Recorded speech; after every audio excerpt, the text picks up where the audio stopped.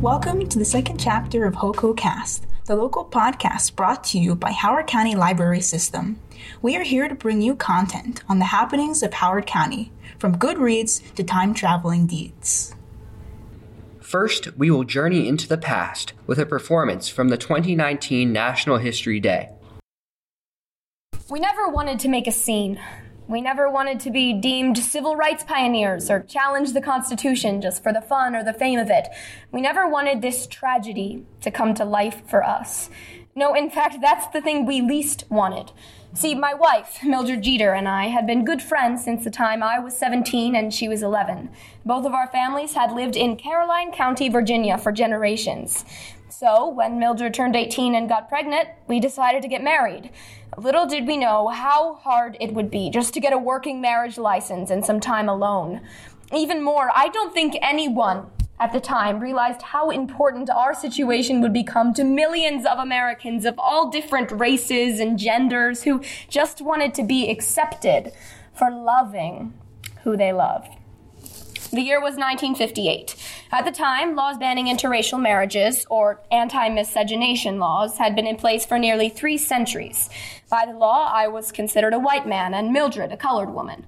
I knew we couldn't get married in our home state of Virginia because of the anti-miscegenation laws that had been in place there since 1691. So we drove to Washington, D.C. to get a marriage license. No anti-miscegenation laws were in place there. We were happily married in D.C. and ready to begin a life together. We moved back to Virginia to live with my parents, but our joy lasted none than a month. In the wee hours of the morning on July 11th, Richard and I woke to a start as the county sheriff and 2 deputies burst into our bedroom and put us under arrest.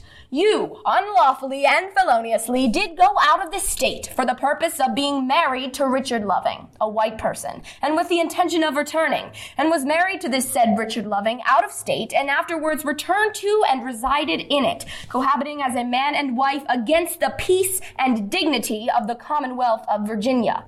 This violates sections 2058 and 2059 of the Virginia Code. This marriage license is no good here. Our performer, Addie Skillman, is a freshman at Howard High School. She attended Elk Ridge Landing Middle School last year, where she won first place at National History Day for her junior individual performance on the court case Loving versus Virginia. She is very passionate about theater and loves mac and cheese and anything red velvet flavored.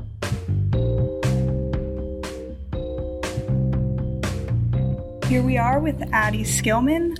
First, could you just briefly describe your topic and the information that you found?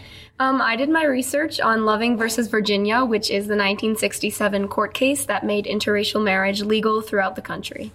So what made you choose Loving versus Virginia as your subject? Was there a certain aspect that drew you to it? In the beginning of my research, I knew I wanted to do something that had to do with people and how they were treated and how they changed history. I came across Loving versus Virginia while looking at a list of suggested NHD topics. I saw the word loving and was immediately curious. I searched it up and did some basic background research, and I found that it was, weirdly enough, a case that did have to do with love. Realizing that bans on interracial marriages were only lifted so recently, I was fascinated with how much this case had impacted our country. And it's still so prevalent in our lives today, but so unfamiliar to a lot of people, which is why I think it's really special and it's a story that needs to be shared. What would you say was the most impactful resource in your research process? I had the incredible opportunity of conducting an interview with attorney Philip Hirschkopf, who was actually one of the attorneys who fought with and for the Lovings in the Supreme Court and at other times throughout the case's journey through the court system. It was really special to be able to speak with him and get a real firsthand perspective on the court case and the Loving family and what it was like to be in that situation. That's incredible. So what was your research process? Were there times when it seemed you hit a dead end or you weren't sure what to research or where to look? I began my research by just looking at websites, which gave me a lot of great background information. But as I got deeper into my research, I needed to start finding things that would truly help me understand the situation and thoughtfully portray these people and what they were going through.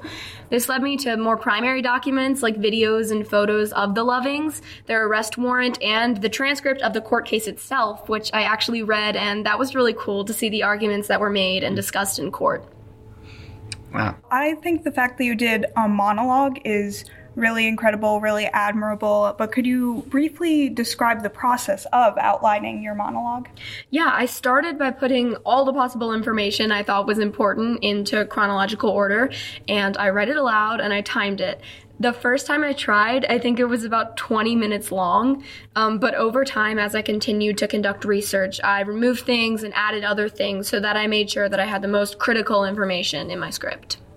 And why did you decide to choose the monologue format? Theater is my passion, and when I saw that a performance was an option for a school project, I was just thrilled to be able to connect something that I loved with history. Also, I knew that I wanted to tell this story for what it is. I wanted it to be raw and truthful, and I wanted people to be able to understand the struggle and the pain that this couple was going through. And I feel that the easiest way to do that is through a performance. I completely agree. How did you decide which characters or ideas would best represent your research? I knew that in order to make people feel a connection to the Lovings and understand that history does involve real people and real pain, and that all of what happened in the past does still affect them, I knew that I wanted to have a lot of my performance from the perspective of Mildred and Richard Loving. And from there, I incorporated other important figures that would help the story move along and make sense. I see. And what would you say was the most challenging part of using this format? The most challenging part was definitely sticking within the time limit.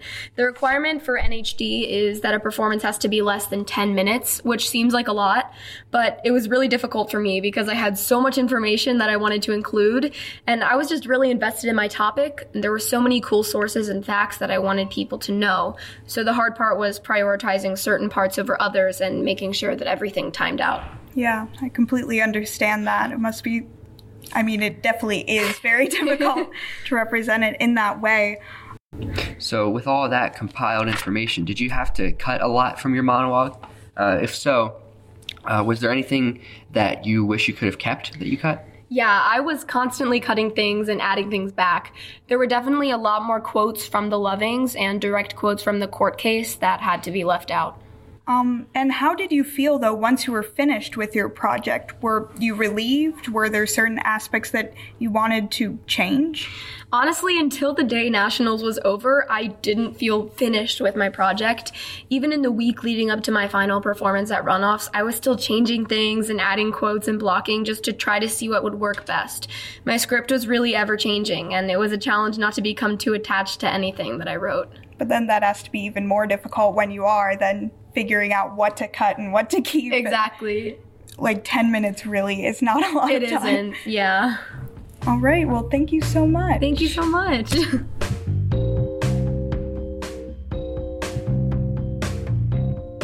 After hearing about Addie's performance, keep an eye out for Glenelg High School's own theatrical productions. Coming up soon from March 26th through 29th, Glenelg will be putting on Hairspray, another local story, though fictional, following the journey of Tracy Turnblad as she becomes aware of segregation in her area while trying to chase her dreams. It's sure to be a blast, so we hope to see you there.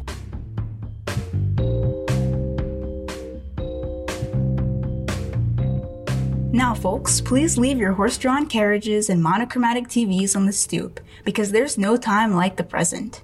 I'm here to bring you an interview with participants of the Horizon Foundation's Changemakers Challenge, right before they won. Bit of HoCoCast luck, perhaps? Nonetheless, here are Freddie and Orlando with Upcycled. So first of all, thank you for taking the time to answer some questions. Absolutely, of course. Thanks for having us. Of course. So could you summarize your vision? So Upcycled is our way of giving single-use plastic a long-term purpose by turning it into building materials. We want to provide things like park benches and picnic tables for the parks, and even emergency shelters for victims of natural disaster is our end goal.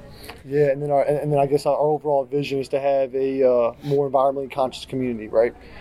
Stop the single-use plastic any way we can, and make use of the plastic that we have on Earth.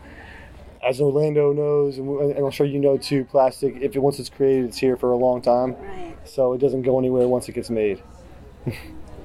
So, based on that, what inspires your vision? What were you influenced by just to start this? So before this, we actually ran a community events company that we used to throw events to benefit local businesses and charities, and we one of those events was our trail cleanup, which we actually really gravitated towards, and it kind of was a spin-off of that, and we decided this is what we're passionate about and this is what we want to head towards. So we pivoted and started Upcycled. Yeah, that's great. Yeah, we love the nonprofit aspect of it, and that's kind of like what Orlando said, that's what we enjoy more, and it's been a great time so far. It's been awesome. Absolutely. Yeah. If you win, what will be the first thing that you do?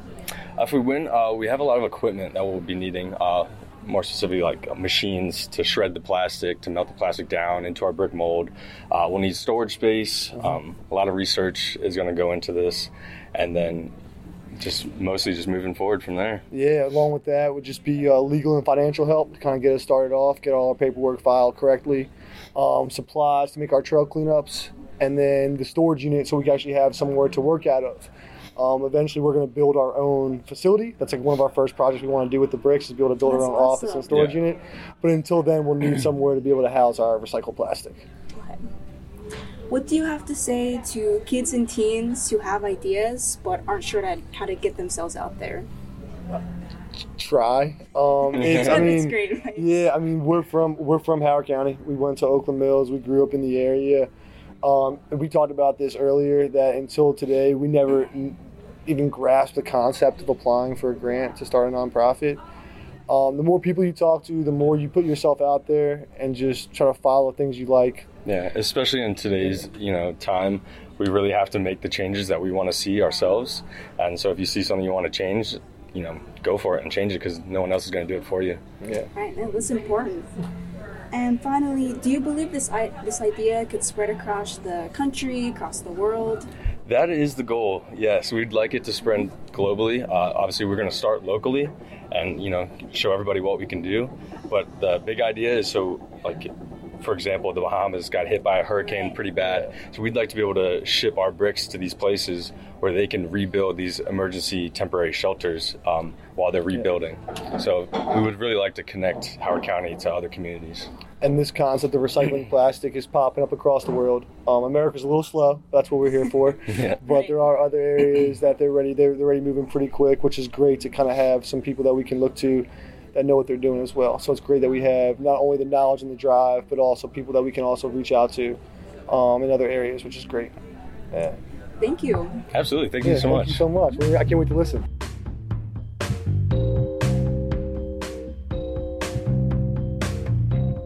For your reading pleasure, we'd love to share a few books focusing on different moments in history.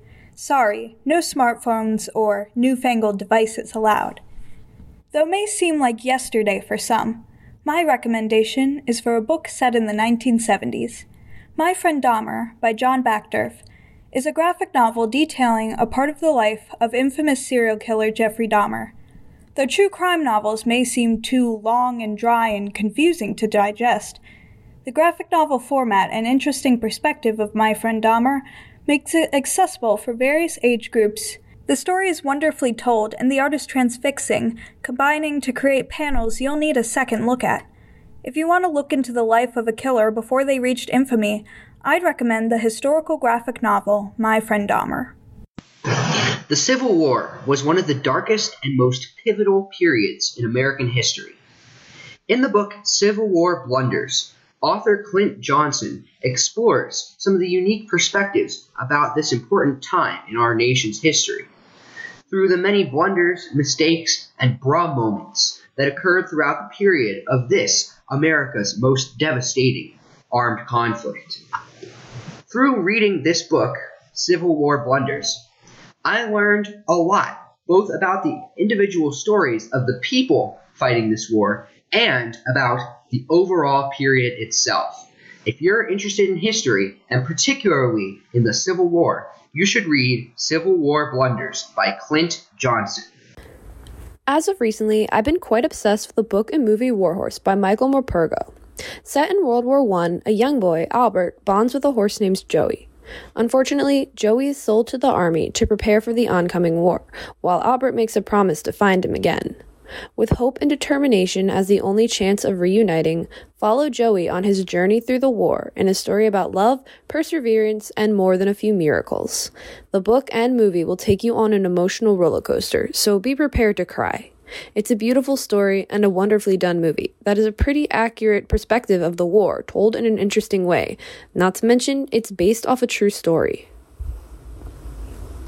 I would love to recommend the book Max by Sarah Cohen Scally. Max takes place during 1936 Nazi Germany, where pure German women are recruited to give birth to the new race. The main character, a boy named Max, is one of the children produced to this program, and from birth he strives to be a perfect Nazi. But Max's world is shifting. During his tumultuous childhood, he goes from young spy to Nazi recruiter, even befriending a young Jewish boy against all odds, and finds his perspective fundamentally altered. The characters are unique and dynamic. The plot is twisting and utterly entrancing, carrying you from horror, disgust, even tears at the cruelty people are capable of, then will likely make you cry again at the hope and compassion that is possible even in the darkest moments. Recommended for high school age readers due to violence, this book changes lives. Tune in next time, where we'll explore the important ecological happenings right here in Howard County, just in time to celebrate Earth Day.